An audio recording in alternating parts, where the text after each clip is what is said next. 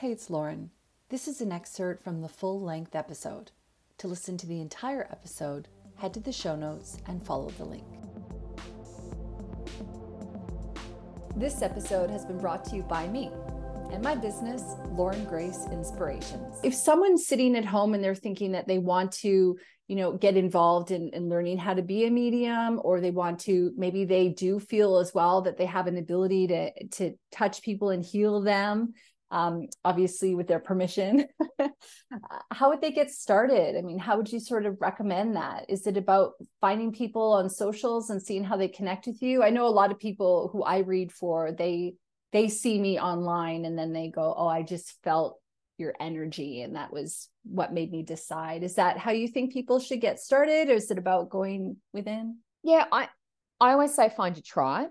One of my things is find your tribe, and whether that is like a spiritual group, like spiritual events directories where I come from, but whether there's some sort of spiritual group you're really drawn to, find your tribe, go to sound healings and stuff like that as well.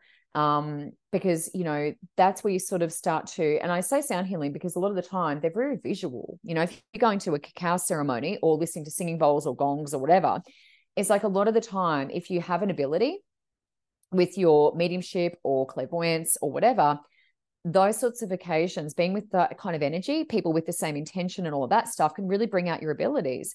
But beyond that, I would say, if you did want to develop it, find a mentor. And in terms of, finding a reader for you or whatever the case may be, and Lauren asked this question before, trust your gut. I always say to people, before you even choose me, because when people do come in and whinge and say, oh, I had these terrible readings and la-di-da, I'm like, well, that's great. And I said, I may not be the person for you either. Did you use your intuition when you were booking me? And they're often like, yeah, you were recommended, or I just really felt it or whatever, and we have a great time.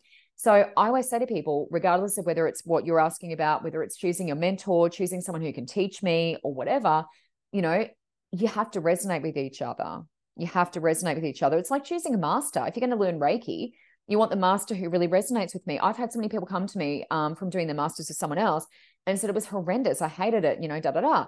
And it's like, well, that's great. But did you have that intuitive thing saying, I shouldn't have probably gone with that person? And they're like, yeah, I did. And we didn't listen. That's my answer, is trust your gut. But find your team, find your tribe, and also find a good mentor if you decide you want to develop it a bit further. Hi, thanks so much for listening to the episode. I hope you enjoyed it. If you did, please leave us a review where you listen to your podcast and share it with your friends. Thank you. New episodes every Thursday.